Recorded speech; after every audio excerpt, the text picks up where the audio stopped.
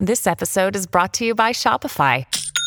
Forget the frustration of picking commerce platforms when you switch your business to Shopify, the global commerce platform that supercharges your selling wherever you sell. With Shopify, you'll harness the same intuitive features, trusted apps, and powerful analytics used by the world's leading brands. Sign up today for your $1 per month trial period at shopify.com/tech, all lowercase. That's shopify.com/tech.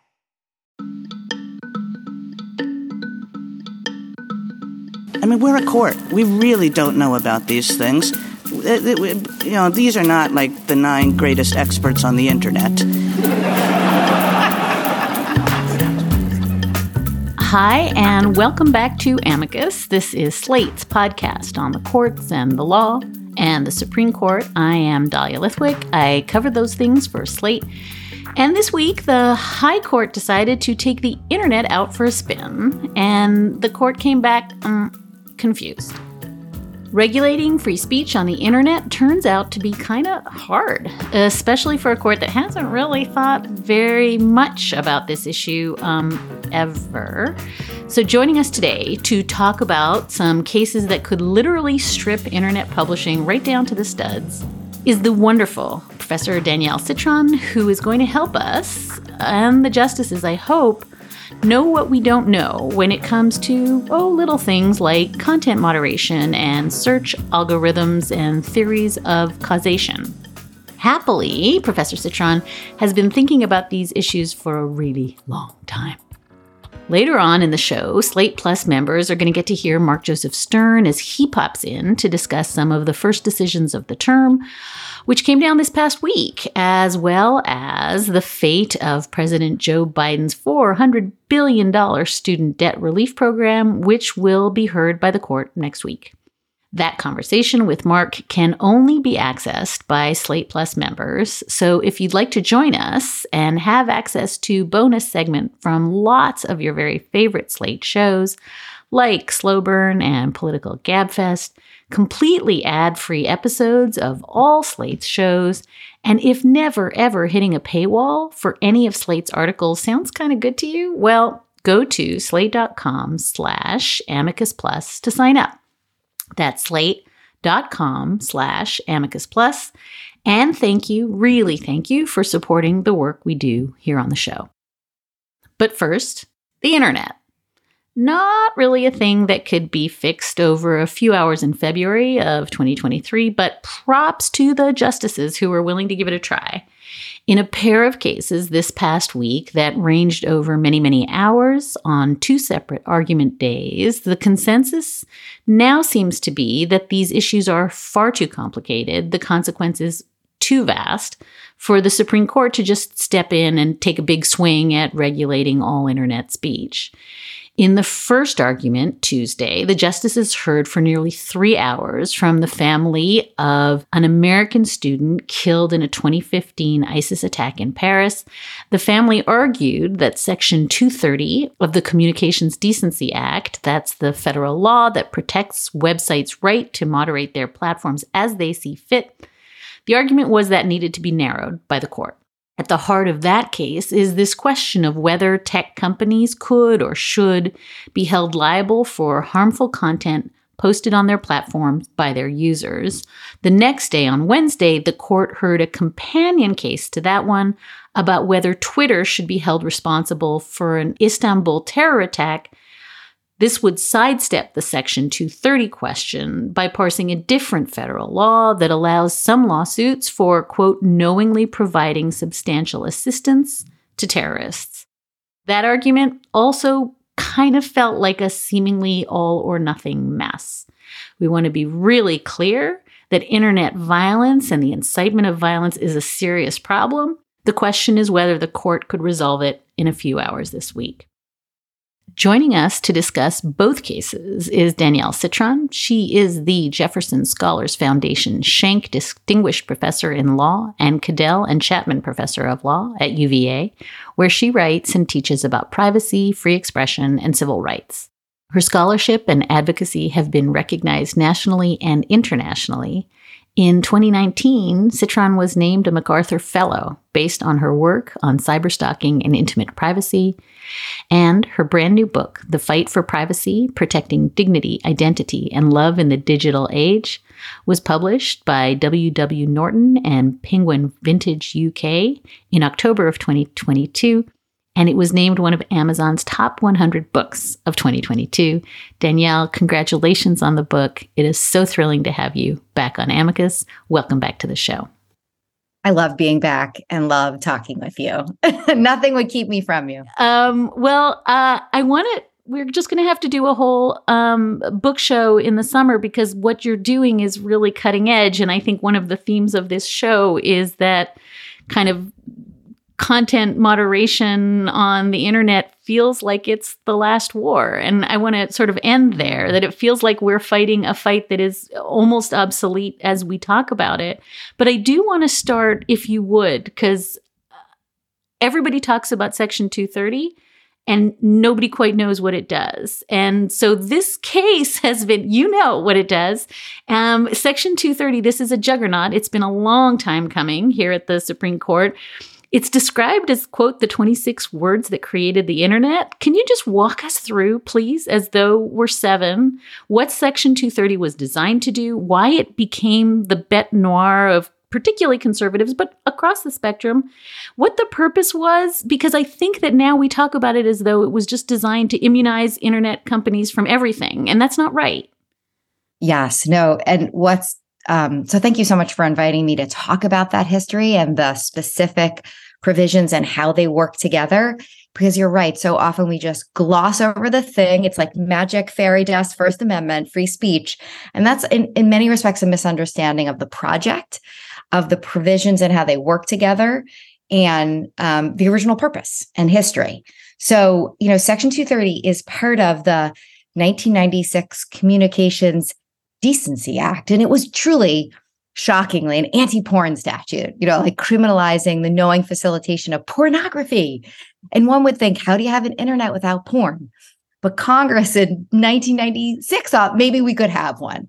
And the Supreme Court sort of knew better and struck all of the statute down except for Section 230. Now, Section 230, the title of Section 230 is Protecting Good Samaritan Blocking and Filtering of Offensive Content.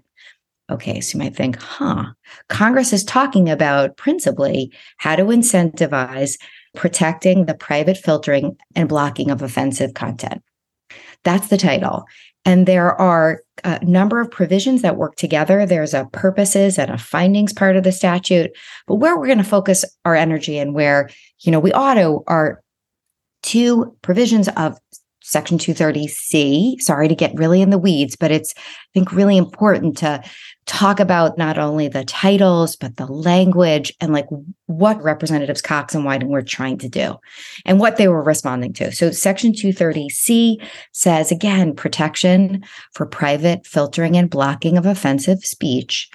And Section 230C1 is called treatment of a publisher or speaker. And I'm going to loosely explain the 2 parts and then what they're trying to do. Okay, so C1 says treatment of publisher or speaker.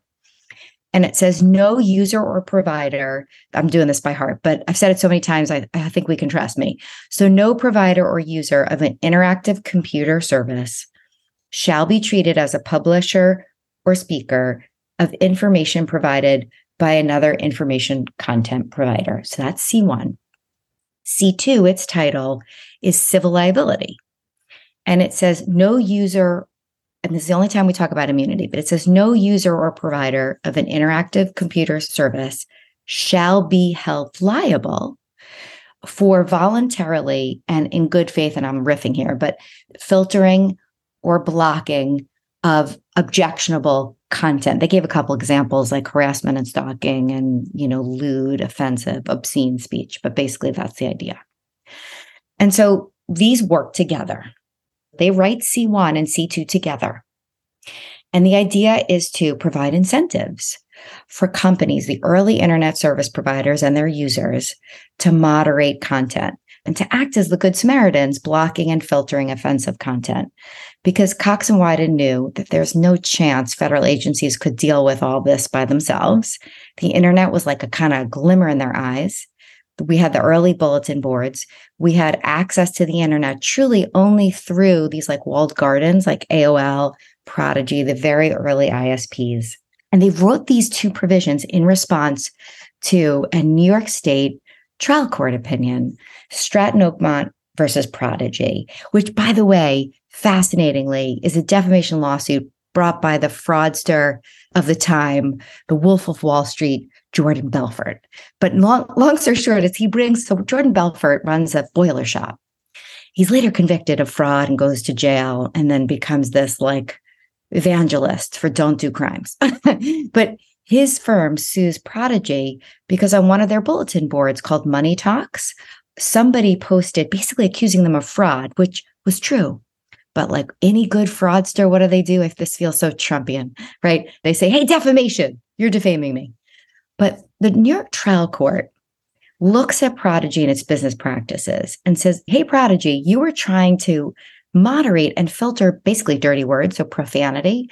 You were using filtering software and you were moderating. So you were removing content that you were filtering, but you were also detecting profanity and other prohibited, objectionable content, and you were taking it down. And so what the New York trial court found is because Prodigy was trying to moderate content, that increased their liability, that they then became the publisher, strictly liable publisher of any content, any defamation, because it's a defamation lawsuit, that they failed to remove. So trying to clean up the internet then received a penalty. And Cox and Wyden were horrified. Apparently, Chris Cox was like an early user of both Prodigy and CompuServe. He apparently was a big fan of the early bulletin boards.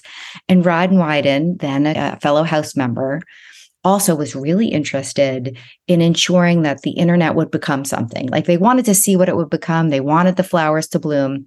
And they also wanted to make sure that companies engaged in content moderation, they didn't want them to be disincentivized. They didn't want them to fear that if they engaged in content moderation, they'd be punished for it, right? It would increase their liability. Okay. So C1, and this is conversation on the floor. It's in committee reports. You dive in like I did. You get to know, start writing about this stuff in 2008. You read all the committee reports. You read the House debates. And it's clear both Cox's comments and then Representative Gudlati say that we write Section 230C1 as a direct response and to repudiate Stratton Oakmont versus Prodigy. So the idea of we're not going to treat you as a publisher or speaker, what that means is that we're not going to treat you as a publisher or speaker for someone else's information in the project of trying to block, remember the title, block or filter offensive content. So that's C1, right? So it's a direct repudiation or congressional overruling of Stratton Oakmont. C2 is the only provision that says anything at all about an immunity. It's called civil liability, right, is the title of C2. And that provision talks about if you block and filter, you do it voluntarily and you do it in good faith, then you're specifically immune from civil liability. Okay. So you got to look at the two provisions together, that what they were trying to do, Cox and Wyden, was to provide incentives or to remove, they say in one of the findings and purposes, remove the disincentives from using any technologies that would block and filter objectionable and offensive content. And they made these two moves. One, we're going to overrule Stratton Oakmont. And the second was to ensure an immunity from civil liability for doing that kind of blocking and filtering in good faith. So you might say, okay, that's a narrow project. It's an important project. It's one where they're trying to incentivize content moderation, right? They wanted companies to engage in that. And the purposes part of the statute, that's 230B, it's actually, there are 5 purposes. One has to do with free speech and encouraging the true diversity of political viewpoints online. But another equally as important purpose is to remove disincentives from blocking and filtering objectionable content. And the third, and this is, kind of the heart of my work, says it wants to ensure that we enforce all laws against cyberstalking, cyber harassment, and other forms of online abuse. So that's a multi-layered purpose, right? That's not just, okay, ready? Free speech, free speech, free speech. Sorry. That's just all the oxygen in the room is not about free speech. Okay. So that's where we are in 1996. We are going to take a short break. This podcast is sponsored by Ramp. Are you the decision maker in your company? Consider this. For the first time in decades, there's a better option for a corporate card and spend management platform. Meet Ramp, the only corporate card and spend management system designed to help you spend less money so you can make more. Most corporate credit cards offer points as incentives, but those points amount to less than their worth in real cash value. Ramp's business cards offer you cash back, real money in your pocket. Plus, you control who spends what with each vendor. And Ramp's software collects and verifies receipts automatically, which means you'll stop wasteful spending and close your books in hours instead of days. Businesses that use Ramp add up to 5% to their bottom line the first year. If you're a decision maker, adding Ramp could be one of the best decisions you've ever made. And now get $250 when you join Ramp for free. Just go to ramp.com/easy. Ramp.com/easy. RAMP.com/easy. Cards issued by Sutton Bank and Celtic Bank, members FDIC. Terms and conditions apply. Hi, this is Dahlia Lithwick, host of Slate's legal podcast, Amicus. If you're listening to this show, you might be interested in Amicus's live show that we're hosting in Washington, D.C. on Tuesday, May the 14th.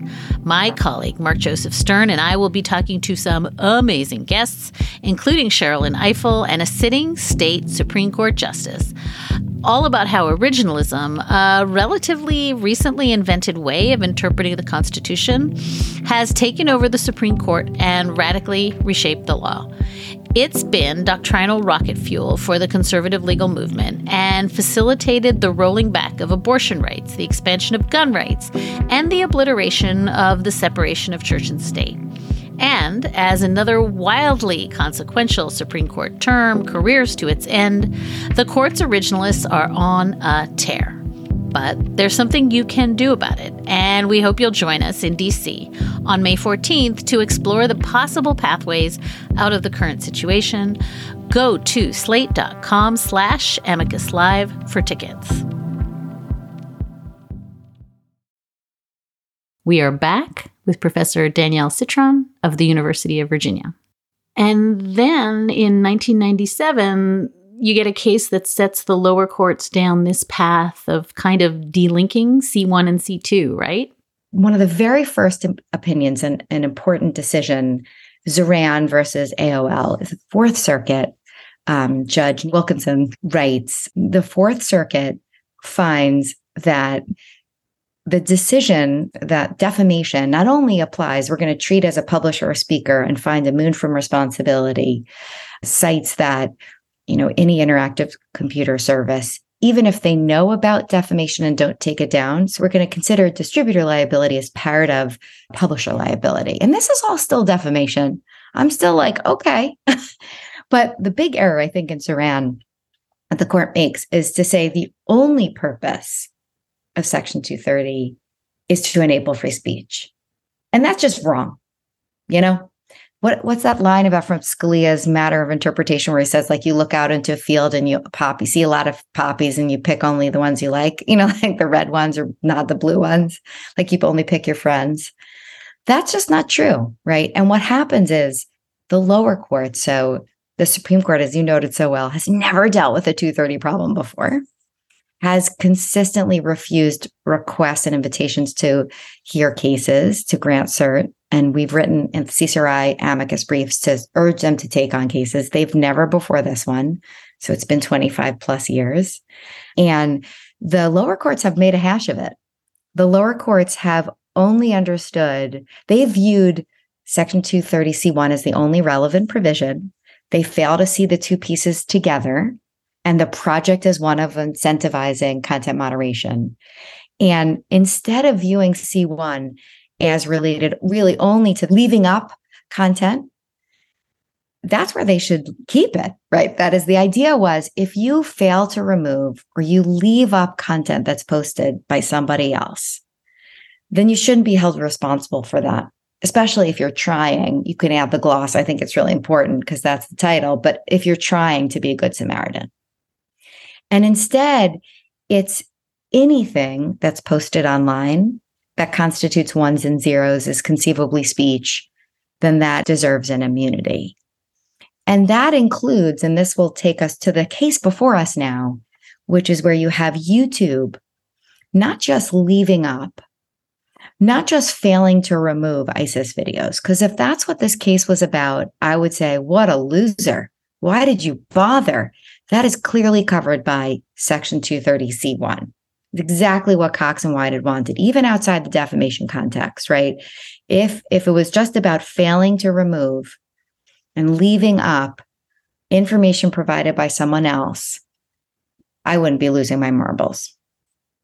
But instead, the theory of liability in this case is about what YouTube did, that its algorithms, which its designs, there's some nonsense in the questions that algorithms are neutral. And I don't know what drugs these folks are taking, but they know nothing about the design of algorithms, which is they're engineers.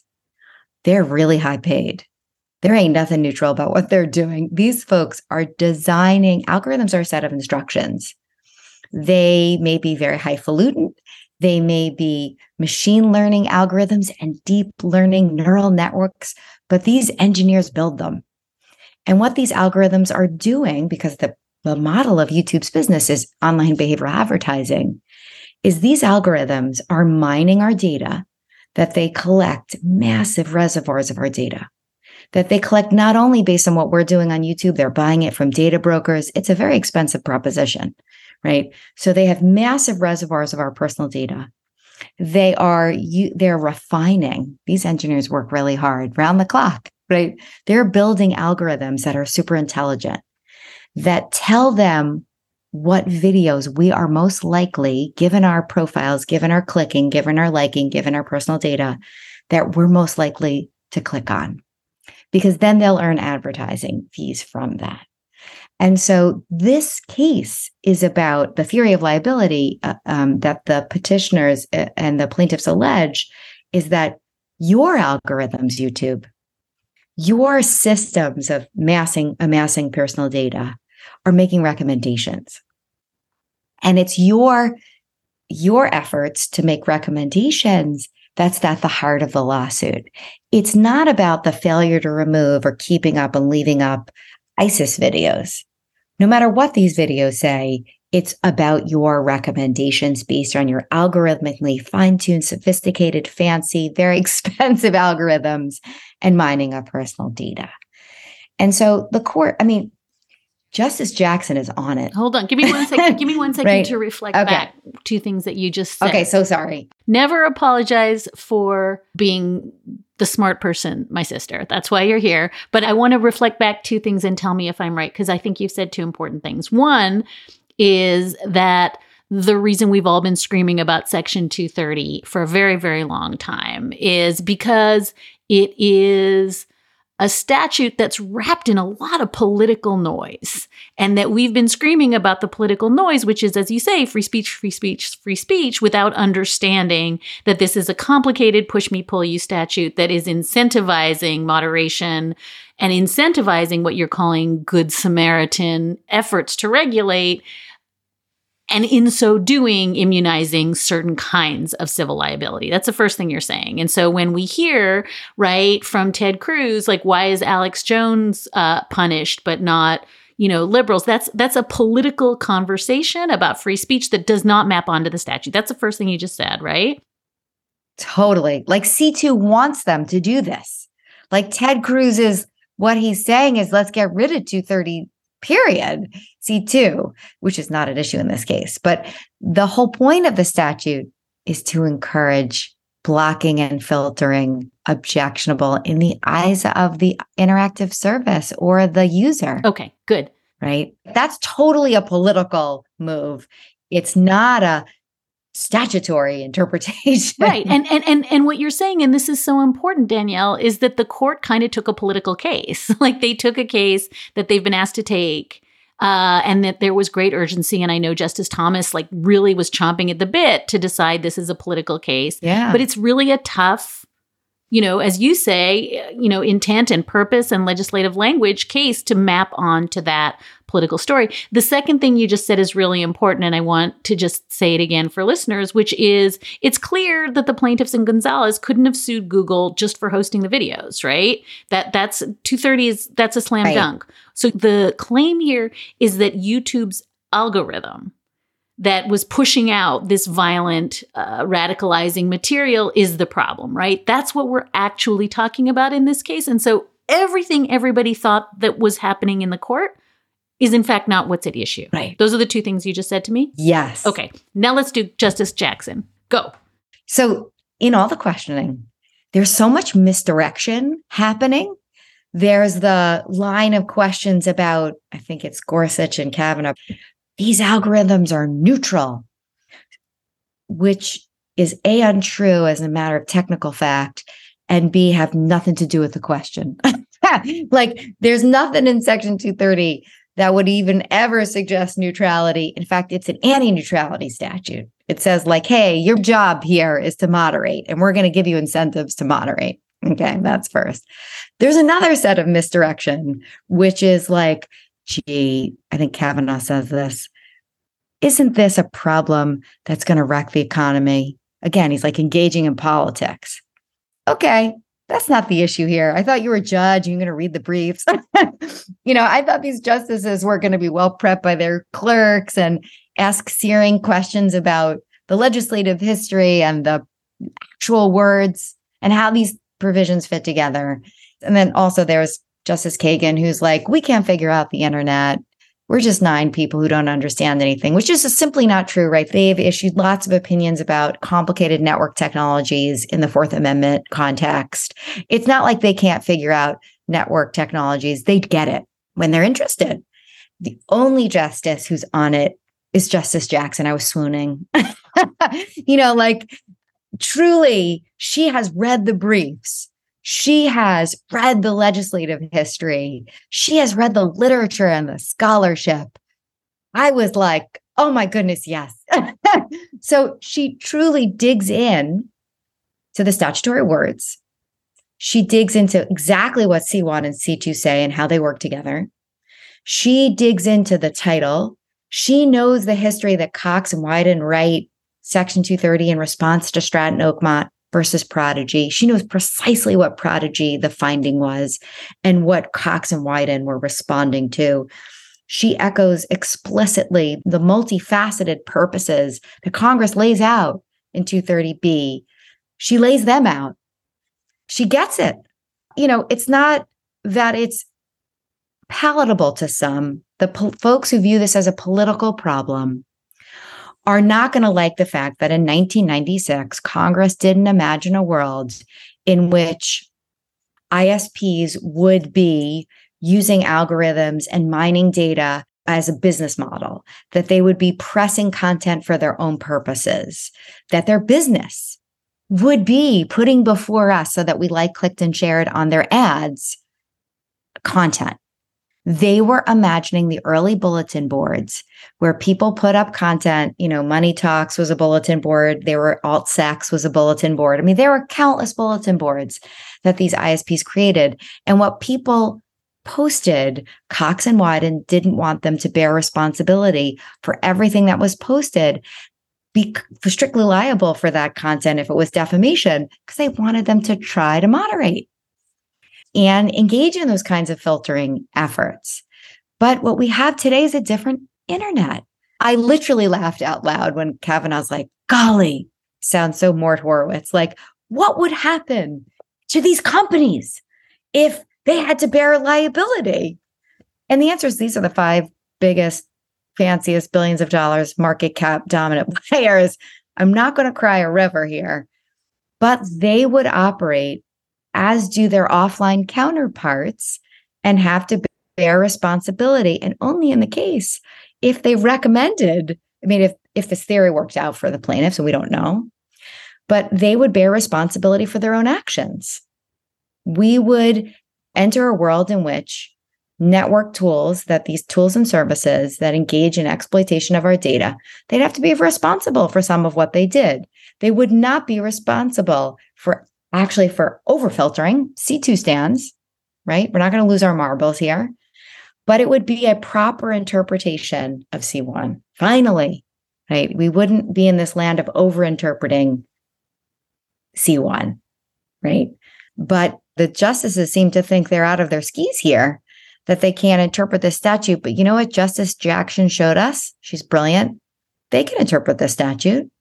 And if Congress wants to revise the playing field and keeping on this super, it's almost like a super immunity that we have here.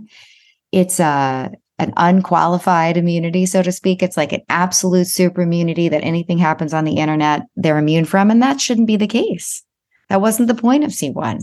And so I hope they listen to Justice Jackson and heed her lessons, because she read the briefs. She understands the stakes. She understands the theory of liability the plaintiffs are pushing. It's not about treating YouTube as a publisher speaker for failing to remove ISIS videos. The theory of liability isn't about the ISIS videos and not taking them down. The theory of liability is the business model of YouTube, of using an algorithm to recommend using our data in a very sophisticated way to press content.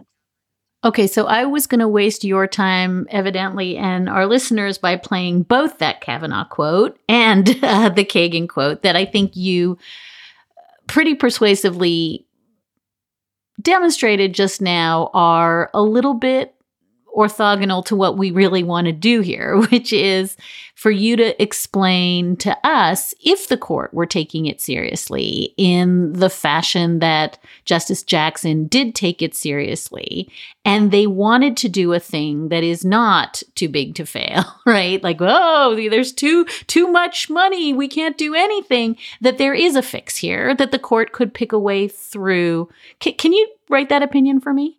I could easily. I feel like I've written it on a series of law review articles, where I explain that the overbroad interpretation of the statute has led us to a land that misunderstands Section 230 C1 and 2 and how they operate together. And, we have instructions, a blueprint from Cox and Wyden. We can go back to the origins. We can go to the language. So the decision would read, and I'm imagining this is what Justice Jackson would write, is that YouTube Section 230 does not immunize YouTube from liability, civil liability here, because C1 is inapplicable. Here, what's at issue is YouTube's own conduct, their algorithmic recommendation system that they built and make tons of money from, that they use our data and recommend things. This lawsuit isn't about treating YouTube as a publisher or a speaker for information that they failed to remove or left up. We out, So it's a hard problem, of course, because there are all these downstream consequences, which is the policy question. Next is, but Danielle, isn't that, Justice Jackson or, Justice, they have to wrestle with the fact that so much of tools and services that we use online are using all types of tools that mine our data to make recommendations. And will that open these companies up to liability? And the answer is it might. They'd need genuine theories of liability, right? And those genuine theories of liability, would have to get past themselves 12 motions to dismiss on the grounds of legal cognizability, even after we deal with the question of immunity. So there's no blanket immunity. But then, of course, you got to have some theory of relief that works. So I guess my policy response, and this is not a legal, analytical, statutory interpretation response, but my policy response to the concern that we're going to have liability that follows, like any other industry, where you have to face liability for your business model, that my response is, well, let's see what happens. And if Congress wants to step in and provide a Section 230 2.0, where they explicitly draft a law that says this is a super immunity. This is anything that happens at the content layer, whether it's recommendations. If they want to write that statute, do it, friends. But that's not the statute that was written in 1996, and that has been interpreted in an aggressively overbroad way. I thought the court was 9 justices that are really super smart, and they go and they figure out when the lower courts are doing a terrible hash of things that they fix matters. I mean, that was my understanding always. I'm an avid listener to you, Dahlia. I know what they're supposed to be doing. I also know what they haven't been doing, but I also know what their purpose is, these 9 brilliant people in black robes. And they can do it. So just to be perfectly clear, you're saying, look, the problem is that YouTube is mining our data, pushing out crazy crap. You know, there's a version of the algorithm theory that is right here. It was not pursued correctly. You're also saying there is super immunity, but it's not going to get resolved by making YouTube. In other words, there's some merit to the claim here. It's not argued correctly and it's not understood correctly by the court, but that there is a pathway to fixing this here. And I think you're ultimately saying, by the way, the court can't fix it. The court can get out of the way and let Congress fix it and not make it worse. That's what you're saying. Yes. Yes. Like my version of the world is I didn't want the court really to take this case. Dr. Marianne Franks and I, so I'm the vice president of the Cyber Civil Rights Initiative, and Dr. Franks is our president. And we wrote an amicus in which we offered what we understand is really the true principal purpose of 230, its early understandings. You know, we sort of walked through the Prodigy versus, Stratton Oakmont, and the court could get it right and be still unsatisfied. And in my scholarship, I've offered reforms for Section 230 that would be narrow reforms that get at the bad Samaritans, that focus on the kinds of costs that the current interpretation of Section 230 has left on the table to be borne by victims. They're strictly liable for all the harm, intimate privacy violations, and cyber stalking. So I'm talking to Congress. I think that's the right spot for all of this. But if Justice Jackson, I think rightfully wants to reset the lower court's hash, they've made a mess of Section 230. They have applied it, even though the theory of liability has been about what companies have done themselves.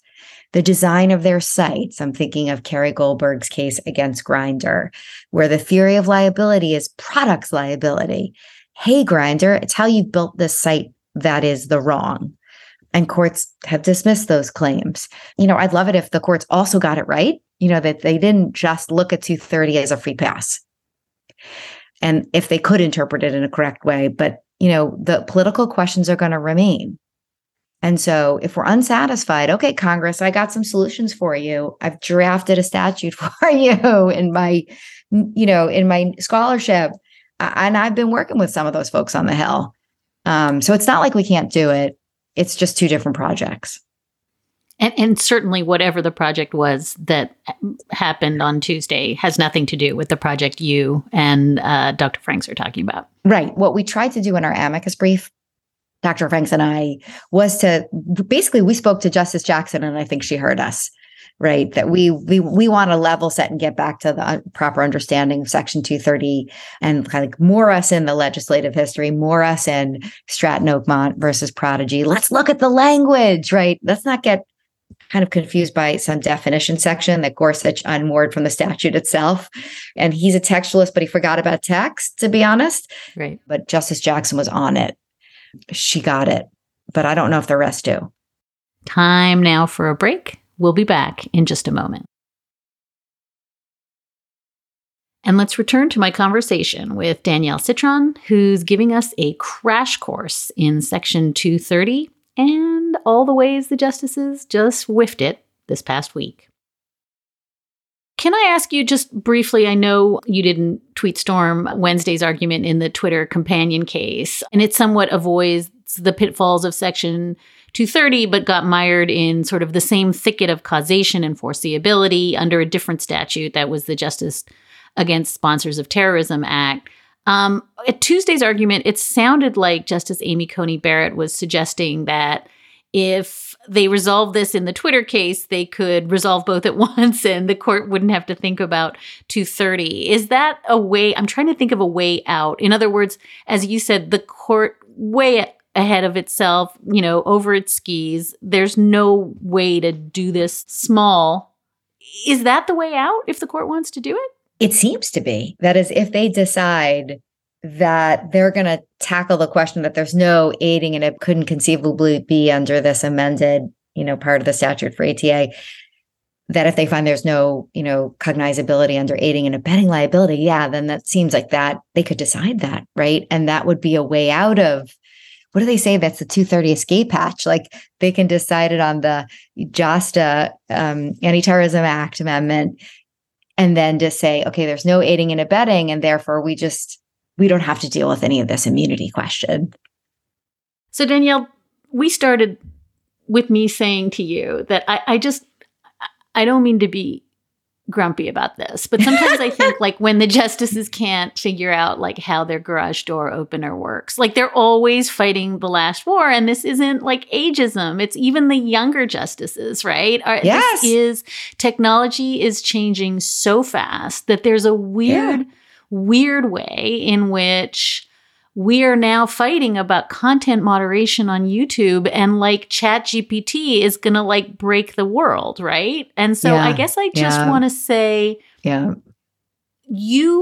just told you to write this opinion as though you're Justice Jackson. Now I want you to tell me, are we just always going to be belated in a way that we are approaching by the time this stuff gets to the court or goes back to Congress? Technology has changed so dramatically that which was existential 3 years ago is just like a fond memory. We're like regulating dinosaur content moderation. This is the nature of the beast now. So I'm going to disagree a little bit, because I think if we get our values right, that if we can figure out what really matters to us, then we can tackle technologies that come our way, so long as we either write our statutes in a way that's sophisticated enough and careful enough that we're not going to be outpaced by the technology. And you're absolutely right that technology changes so fast.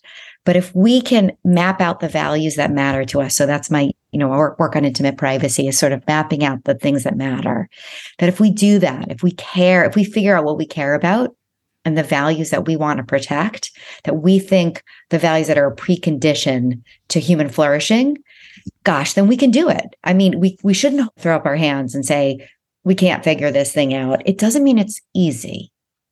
So working with lawmakers on the state and federal level, I can tell you it's never easy.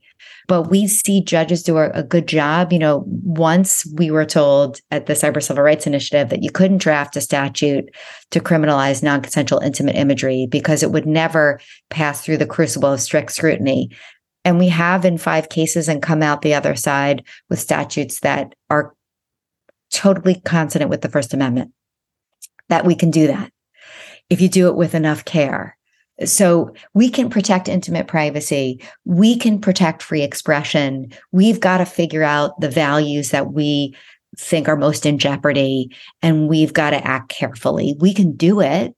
I'm not deterred, so to speak, but we also got to read the briefs. We got to read the history. Like the court can't just show up to the club unprepared. And that struck me. The most disappointing part of the argument was that the only person prepared, brilliant as ever, was Justice Jackson. Everyone else whiffed it. They literally were the frat boys with Hold My Beer. They're like, we can't figure this out. Like, what are you talking about? Somebody whispered them in an ear at the party the night before neutrality. It's too hard. Wrong institution. Compared to a bookstore. Yeah. Totally. Like they had their little set thing. Somebody wrote them a cheat sheet, but they didn't do their homework. Except for Justice Jackson. So that upsets me. I'm like, I've been studying so hard. What do you mean? So Danielle, at the risk of asking you to explain all of your career standing on one foot, I do think maybe you could play us out with a list of those values that you want us to center, because I think, we've talked about revenge porn and violence. And I think that maybe it would be useful going forward and thinking about if you and I can agree that the court is not going to radically rewrite Section 230 and that they probably want this case to go away. But if we can agree that this was not the day to do what the court played at doing this week, what are the values we should be centering as we think about ChatGPT and AI and all the ways in which technology is changing at lightning speeds? Yeah. I mean, these technologies, these tools and services are indispensable to our lives. So we all should have a meaningful chance to use them. And at the same time, so use them for free expression and sexual expression and all the ways that we want to make the most of our lives and work and, fall in love, meet people, network, create opportunities for democratic engagement. We want to do all those things. And at the same time, those tools can be weaponized against us. All the while that we are doing things that are really important to our careers and our ability to engage with other people and to love, those tools are engaging in persistent and continuous indiscriminate surveillance of our intimate lives. And in doing that, all the while we use these tools, we're not thinking that when we use our Amazon Echo, that it's recording and storing in the cloud and then potentially leaking our private conversations in our kitchens. And we're not thinking as we use our period tracking apps and our dating apps, we're searching adult videos on Pornhub, we are using our search engine, right? Which is, it's the key to our soul, what we're searching and what we're thinking and what we're browsing. We're not thinking that all of that information is being used, shared, stored, sold, and exploited against us in ways that have implications for our life insurance premiums, the jobs that we do or don't get. And so the values that I want us to center and think about is we're using all these platforms in ways that are so pro-social. And at the same time, we are the object. We're being turned into objects and manipulated and exploited.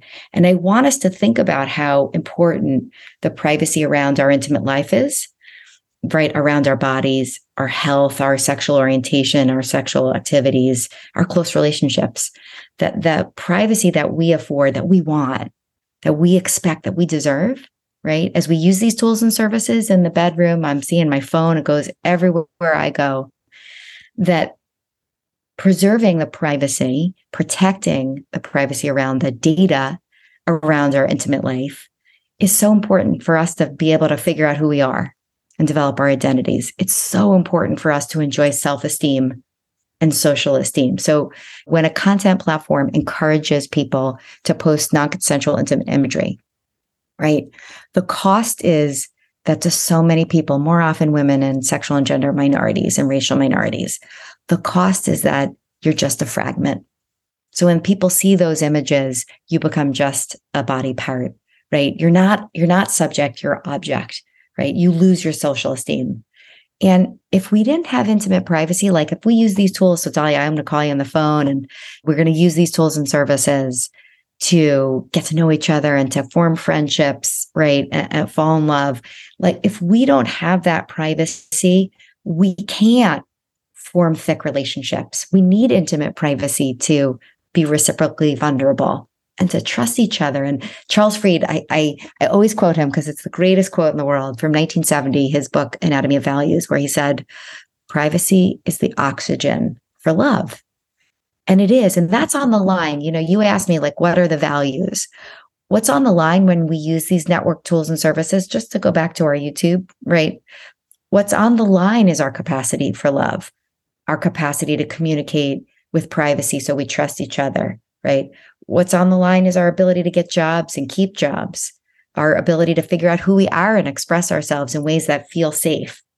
Because privacy isn't a me, it's we, it's us. And so if we have in view as we think through even legislatively or even the common law courts, policymakers, as we think through what matters, the stakes are, when we're talking about online life and all these tools, the stakes are intimate privacy. It is our civil rights and our liberties.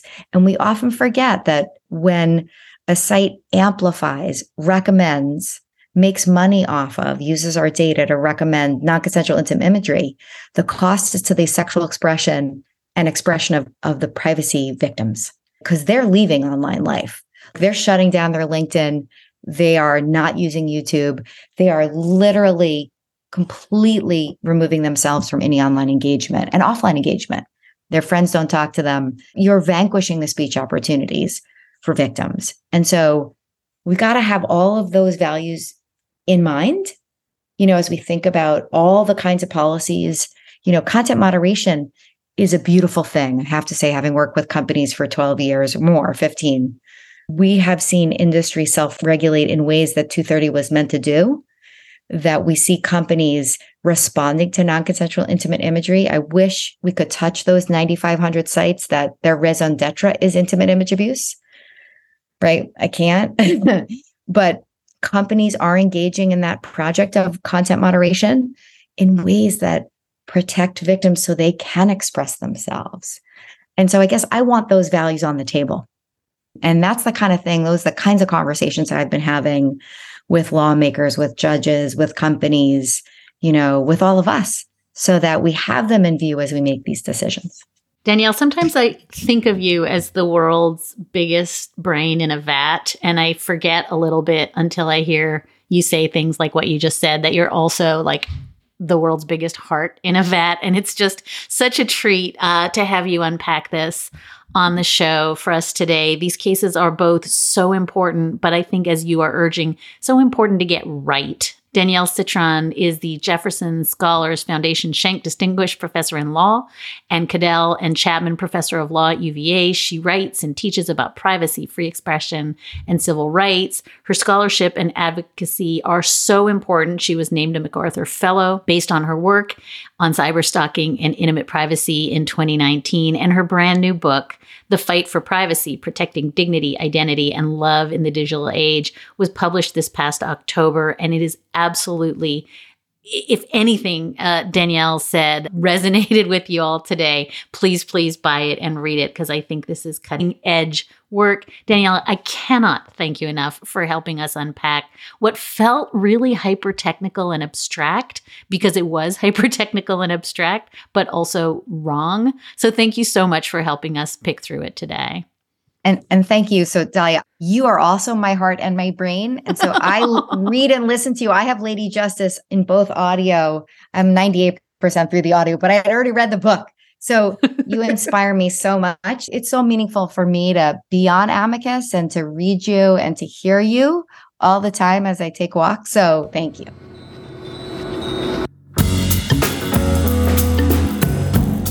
And that is a wrap for this episode of Amicus. Thank you so much for listening, and thank you so much for your letters and your questions. You can always keep in touch at amicus@slate.com, or you can find us at facebook.com/Amicus Podcast. We always love your letters. Today's show was produced by Sarah Birmingham. Alicia Montgomery is executive producer of podcasts at Slate, and Ben Richmond is our senior director of operations. And we'll be back with another episode of Amicus in 2 short weeks. And until then, take good care.